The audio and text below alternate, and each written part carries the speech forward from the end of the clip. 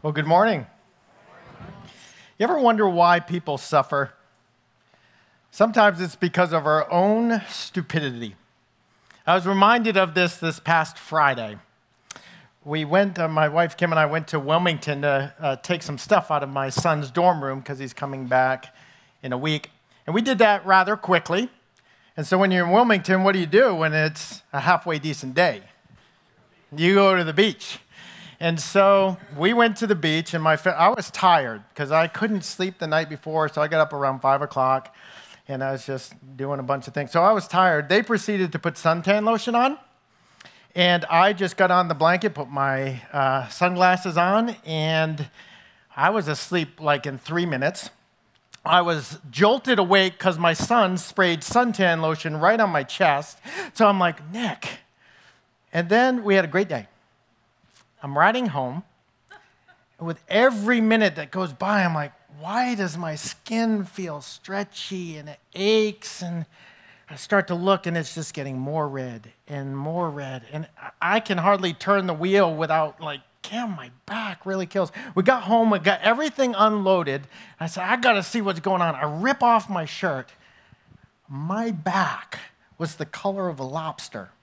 And my front was red as well, except for the 2 little circles that my son had sprayed suntan lotion.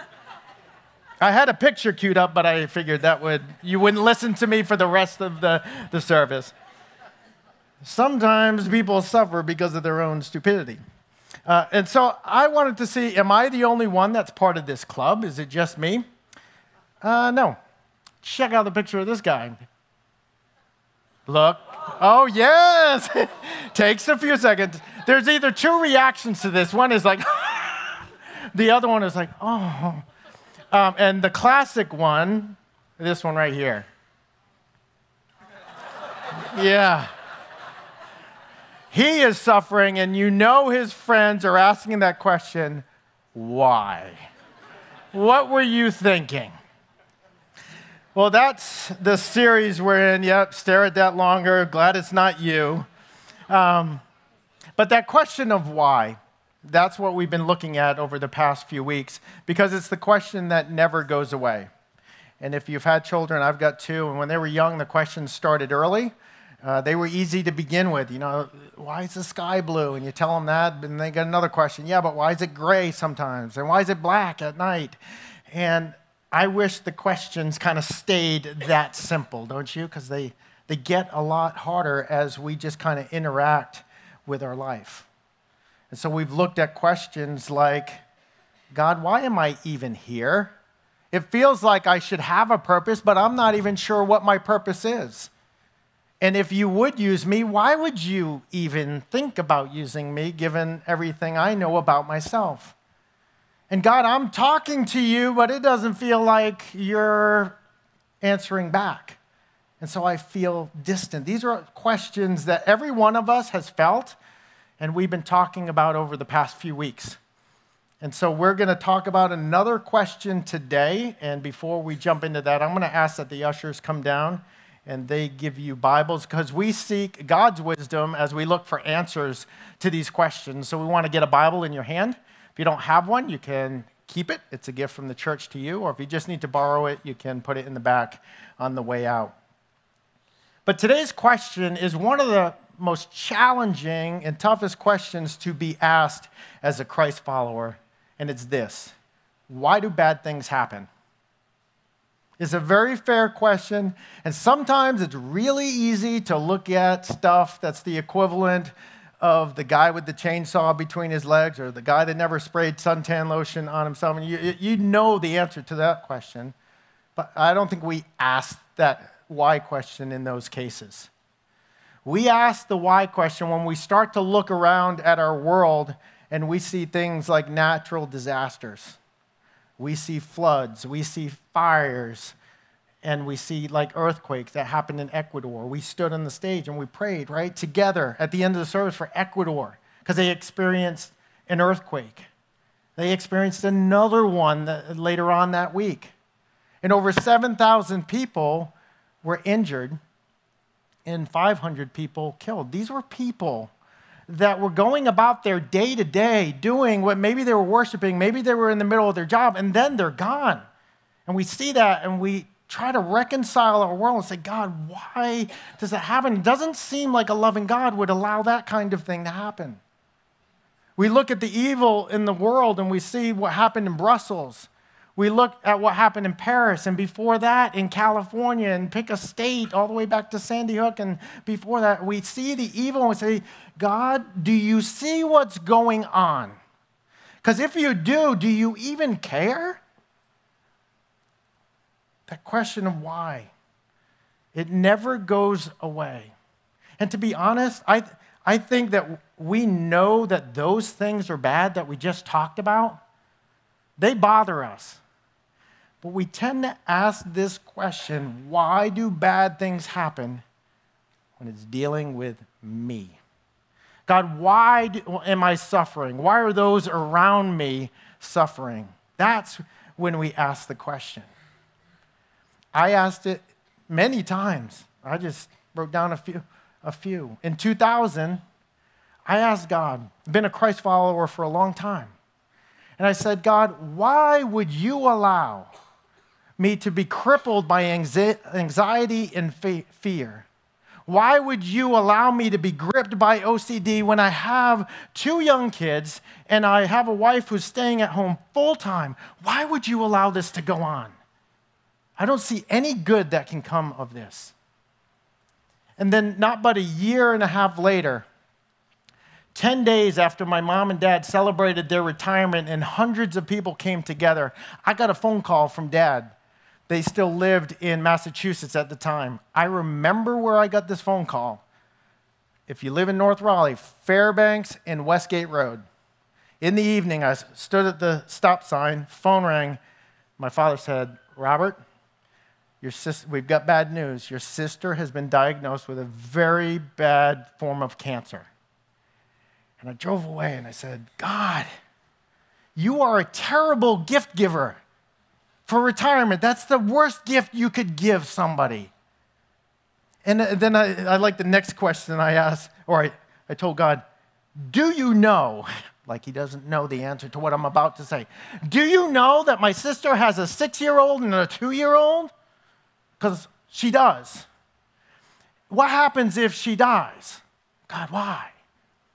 And she did. It was but 6 months later where she passed away. And I was like, God, I don't get this.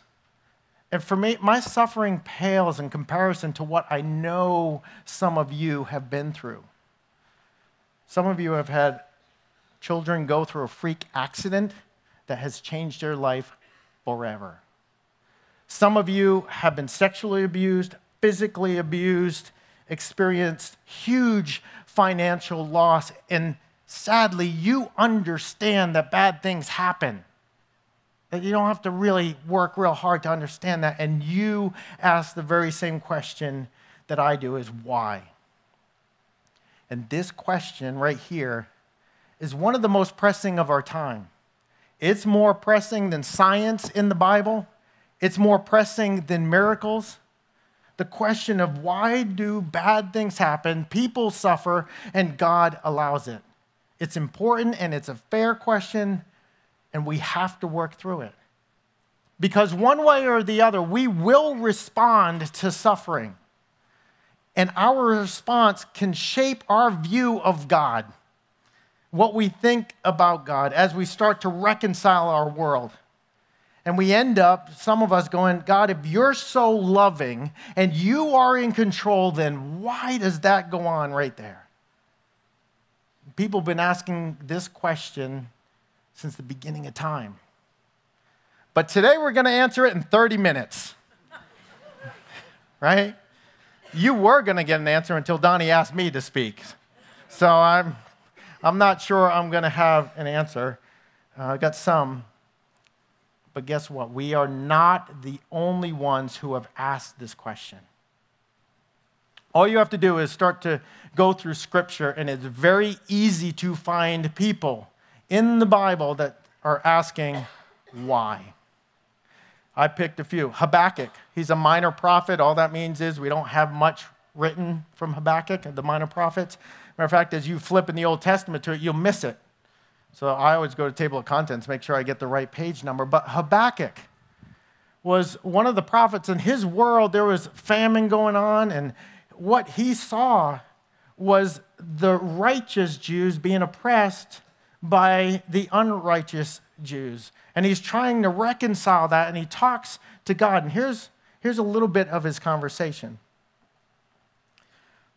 Habakkuk chapter 1. How long, O Lord, must I call for help, but you do not listen? Violence is everywhere. I cry, but you do not come to save. That's a question that Dave Milam answered, or we reflected on a couple weeks ago. Why don't you answer my prayer? Must I forever see these evil deeds? Why must I watch all of this misery? Whenever I look, I see destruction and violence, and I am surrounded by people who love to argue and fight. My world, God, is filled with people that are hurting because they're oppressing one another. They're suffering. Why? Another one, the psalmist in Psalm 73. Look at these wicked people enjoying a life of ease while their riches multiply. Did I keep my heart pure for nothing? Did I keep myself innocent for no reason? I get nothing but trouble all day long. Every morning brings me pain.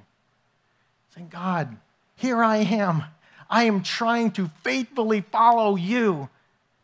And they're getting ahead. They don't even want to have anything to do with you. They're getting ahead, and all I'm doing is suffering and going through bad things. Why is that happening? And so we easily see that people in the Bible, they suffered, and they asked the same question that you and I do. Why? Why is that going on? So we're going to look at some answers, because the Bible does have some answers to suffering. But I got to tell you right up front that there will be some of the suffering that you and I go through that will remain a mystery, that it will be left unexplained. We don't like that, but it's the only thing that I can honestly say to you, that sometimes there are cases where we don't know. That's what I got to share. But let's talk about some things we do know. Sometimes bad things happen because Jesus said it would be the case. Now, for some of you, you're going to tune out because you're maybe not a believer in Christ yet. And so I get it. Like this argument or this response doesn't help at all or comfort. But Jesus said, here on earth you will have many trials and sorrows, but take heart because I have overcome the world. So for those that follow Christ, we need to know that he said we will experience suffering. As followers, expect the suffering to happen. And so we need to believe the one that was once dead and who is now alive. We have to trust him in what he was saying, that we will experience suffering. His words are completely in line with Scripture. Go back to the beginning of God's story, Genesis 1, 2, and 3, and you see that God created the world. God created everything. He created it good. Good means no loneliness, no pain, no crying, no suffering, no hate, nobody starving. That's the world that God created, and it was good. And then Adam and Eve came on the scene, and they sinned. Yes, they sinned. We can argue it. We can say, well, why do I have to pay for what they did? But to tell you the truth, I bring it back to me. I understand that I still choose wrong. I choose my way versus God's way. Sin is still in the world. And when it entered in Adam and Eve's time, when they sinned against God, the world became what it was not supposed to be. God created it good. But our sin and sin entering the world, unfortunately, causes things like catastrophes and horrible things and illness, loneliness, and ultimately death become a reality in this kind of world. We live in a broken world. We live in a world that's not what it was supposed to be.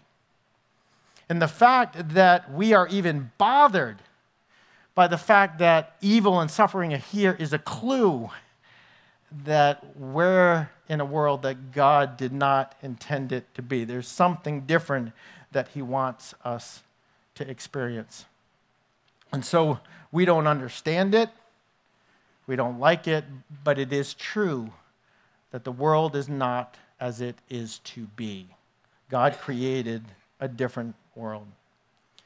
Sometimes bad things happen because of my actions or the actions of others. We see that in Scripture. Another way to say this is sometimes I bring on the consequences that I'm going through, that are causing the suffering. Or maybe it's the actions of somebody else that have caused that. And Paul talks about this principle of consequences with respect to our actions. He's talking to Christ followers in Galatia. And he was talking about a very specific situation with like financial and giving, but the principle of consequences in our actions still holds theologically with respect to our sin. He says this, "Don't be misled. You cannot mock the justice of God. You always harvest what you plant." The community garden back here, lots of people are planting seeds. They're planting strawberries, right? No, let's see. What's something you're planting? Tomatoes? Yes. Planting tomato seeds. But we plant the tomato seeds expecting tomatoes, not apples, right? Paul's saying, listen, there are consequences. What you sow, you're going to reap. He goes on, those who live only to satisfy their own sinful nature will harvest decay and death from that sinful nature.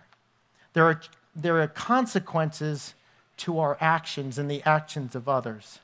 There's kind of this organic consistency between the actions and the words that we sow and the fruit of our life that we experience. There's the consequences. We can't expect to choose to do stuff that's against God's will and expect life to be full and abundant. There can be consequences to our actions.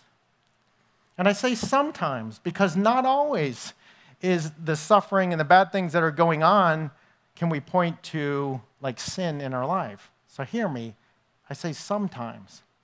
Because there were people in Jesus' day, right down in John 9, disciples actually said, Jesus, why is this blind man blind? Who sinned? Jesus' answer is tough, but I'm trying to get at it doesn't have anything to do with the sin of this man. It goes on to say is to bring glory to God. And we hear that, and that's a whole nother sermon. But we can look at the cross and see that somebody suffered for somebody else. But the consequence of our actions can lead to suffering. But see this, just give you a couple examples. Financial crisis. If you've been a leader in Financial Peace University, you know this. I've sat with people in a financial crisis. Why am I experiencing the suffering and all that goes on with this financial loss? More often than not, it is because you spent more than you had. Or somebody spent for you more than you had. Either way, it's the actions of you or somebody else that caused this suffering to go on. Talk to people in relationships that the relationship is strained and hurt, or a friend has walked away and they're hurting. Why? Why? Because you chose to talk and act like this toward that person, and they chose to leave. Your actions caused the consequence that you're feeling. And oh, by the way, the person who you hurt is looking, and the actions of others are causing the suffering that they're going through. So sometimes the bad things that happen can happen because of our actions or the actions of others. Somebody is choosing what they want over what God would want, and there are consequences. So sometimes bad things happen because we live in a broken world. Sometimes bad things happen because of the actions of us or others. And in the remaining time, I could go over more. Like, we don't have time to go through, like, sometimes bad things happen because there's a spiritual war going on. And here in the West, we don't think this is real, but biblically, there is somebody spiritual who does not like that you would draw near to God. His name's Satan. And there's spiritual warfare to get you to move away from God. There's that whole thing. Some of the suffering that we're going through is because that's there. And then there are other answers. Sometimes God uses it to grow us. I don't like that answer. Sometimes it's the consequences of what we're going through. But let's be honest.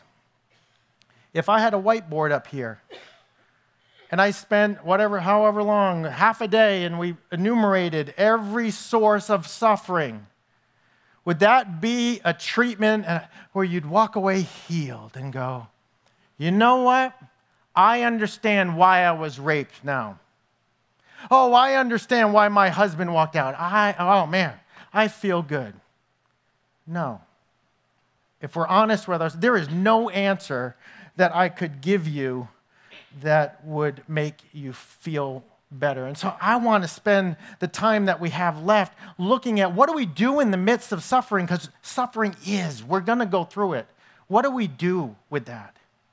And what are some things we can take comfort in? Well, the first is this. Sometimes bad things happen, but God always works through them. Not sometimes, God always works through them. Paul, write down 2 Corinthians chapter 11. You want to read about suffering that somebody went through? Go read what Paul went through in 2 Corinthians chapter 11. Despite all of that, he was able to say this. And we know that God causes everything to work together. I'm going to press pause. It doesn't say, and we know that God causes everything, including evil. No. God causes everything. He can work in the details, to work in the details of our life. How? For the good of those who love God and are called according to his purpose for them. You see, God can take the brokenness of our world and he can shape that and do something with it. We may cry out, God, do this or do that, but he chose to work within it, to make something valuable out of what we're going through. And this is a tough one, isn't it? Because when I'm suffering, I tend not to do this. I tend not to go, God, if Dave Milan was here talking about it, God, what are you doing here? That's not my first reflexive response. My first is, God, get this out of my life. Get me out of the suffering, right? That tends to be where we go. But God wants to work through it. This is in my own walk with Christ. He tends to want to work through it. But here's the catch. We have to allow him to do that work. And there's something about suffering that we all need to know, and I think we know this, that suffering demands a response. We're going to respond one way or the other to our suffering. And this is where I want us to spend time. I want us to, and maybe I'm okay with it not resolving it, and we all feel better, like a 30-minute episode of something on Netflix. I'm okay with that. But I want us to leave here and say, how am I going to respond in the midst of my suffering? That's the question that I want us to wrestle with, because we do have a choice. We can choose to move away from God. That is one option. And I understand that. It's like we want to throw in the towel. But here is the problem. You know this. I know it from personal experience, is that you can't escape it. You do not heal. And this has been confirmed for me in people that I talk to when I sit in Life's Healing Choices, or I talk to the leaders. What they share is people get to the point where they say, I did everything. I wanted no part of God. And they found that their pain followed them. And only till they got to the point where they could get to the end of themselves and say, okay, God, what are you doing here? did they start to heal. So yes, one of our choices is to have nothing to do with God. But I want to encourage us to not choose that path, because you'll end up tired, angry, hopeless, dark, frustrated. But instead, may we realize what others have realized, and it's this: I can endure suffering by trusting God even when it doesn't make sense. I opened by having us go to some people in the Bible, Habakkuk and the psalmist. I want to come back in to the very same breath where it looked like they were saying, I want nothing to do with God. Looked like they're drawing away and moving away. And this, in the very same breath, they say this. Habakkuk. And right before this, Habakkuk says, despite the famine, despite that my pens are empty, despite that there's no crop, despite all of this that he was asking, why? He says this, the sovereign Lord is my strength. He makes me as sure-footed as a deer, able to tread upon the heights. Very same breath. He's trusting. The psalmist, faced with all this bad stuff going on, but as for me, how good it is to be near God. I have made the sovereign Lord my shelter, and I will tell everyone about the wonderful things you do. You see, they had a decision in their suffering of what they were going to do. And remember, this is the Old Testament. They don't have the end of the story like we do. Jesus had not come on the scene yet. They knew something that we need to know. I think King David knew it of the Old Testament really, really well. What made them be able to say that in the same breath? King David expressed it beautifully in Psalm 23. You don't have to believe in God to know Psalm 23. If you've been to a funeral or sat beside somebody in the hospital, you've heard the words of Psalm 73. The Lord gives me rest. He guides me. He leads me. But then the secret that David and the others knew, verse 4, even when I walk through the darkest valley, even when suffering is going on in my life and I don't understand it, I will not be afraid. Why? For you are close beside me. You see, they were all comforted by the presence of God. They realized that in this world, suffering is. They got that. But they chose to trust God. They knew that I do not go through suffering alone.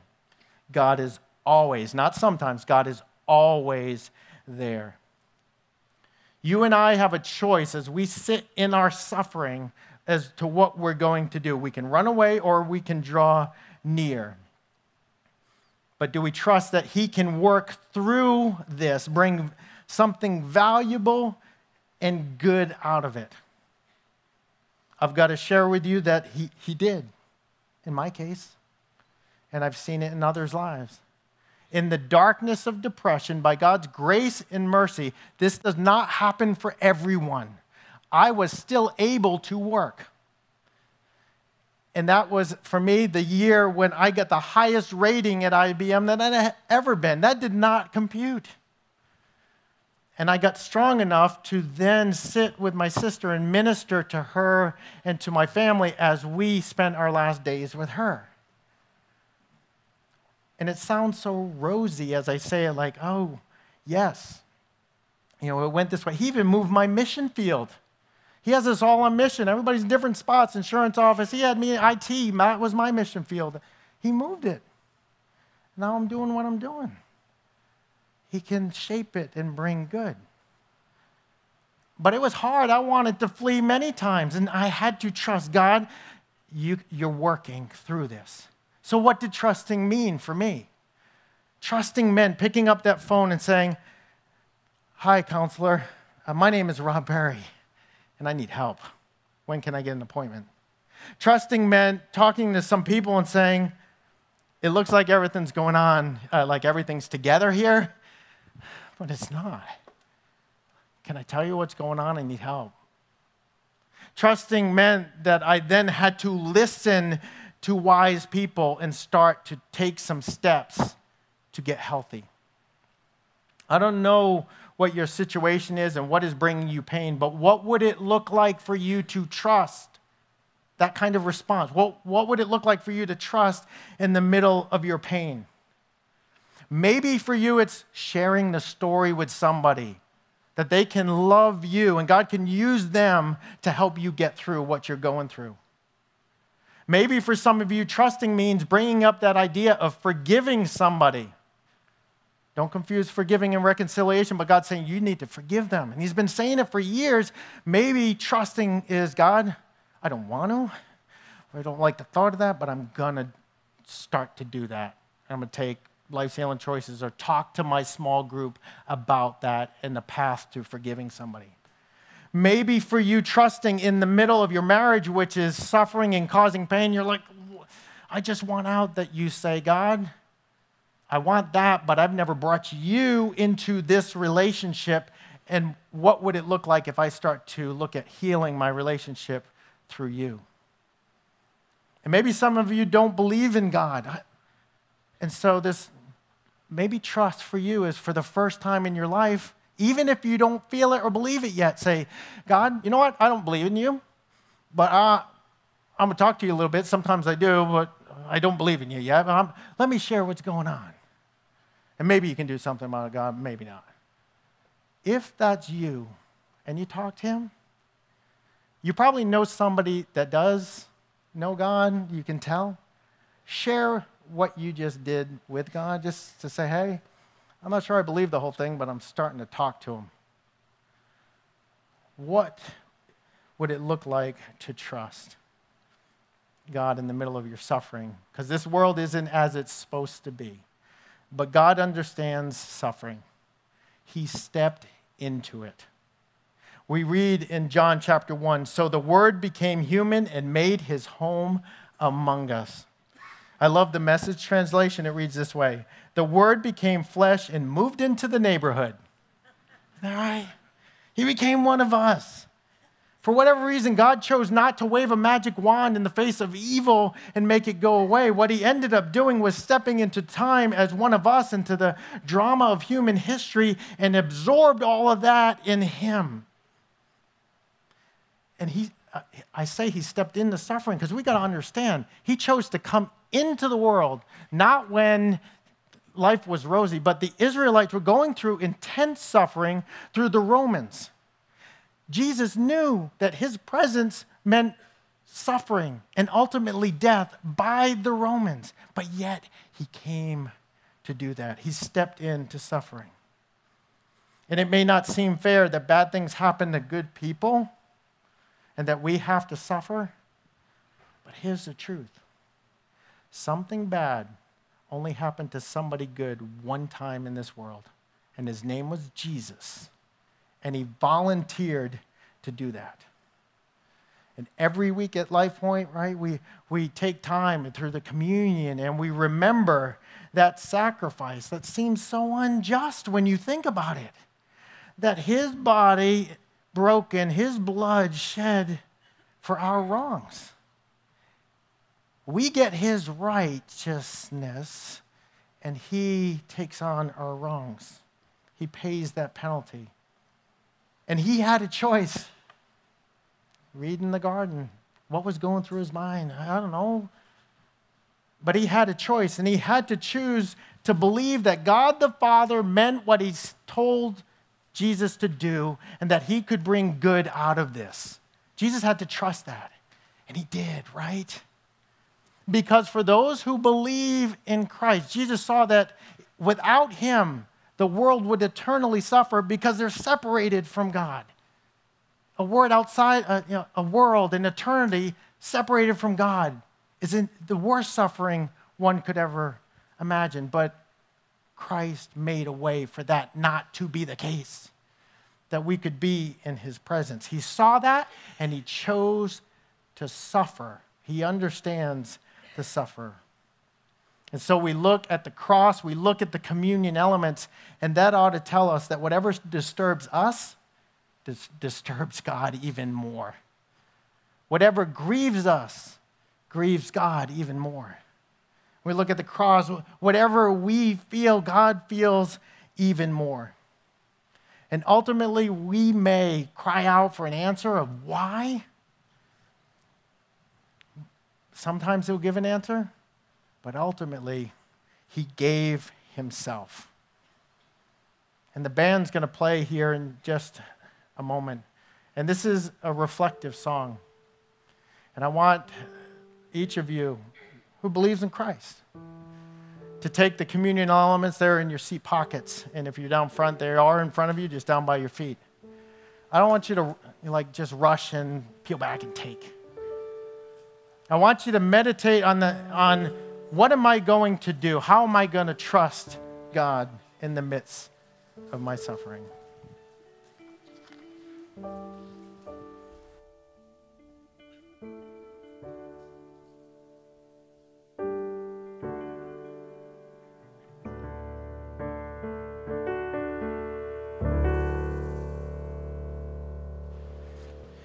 We may not understand pain and suffering.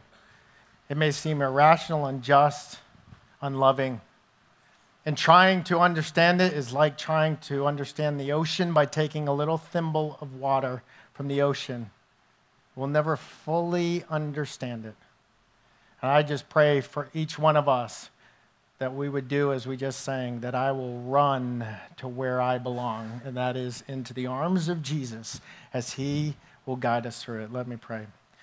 Father, we just thank you for your Son, and we trust, or we try to trust, and help us to trust even more what you said, Jesus. In this world there will be suffering, but take heart. I have overcome the world, and you are always present. We love you, and it's in your Son's name we pray. Amen.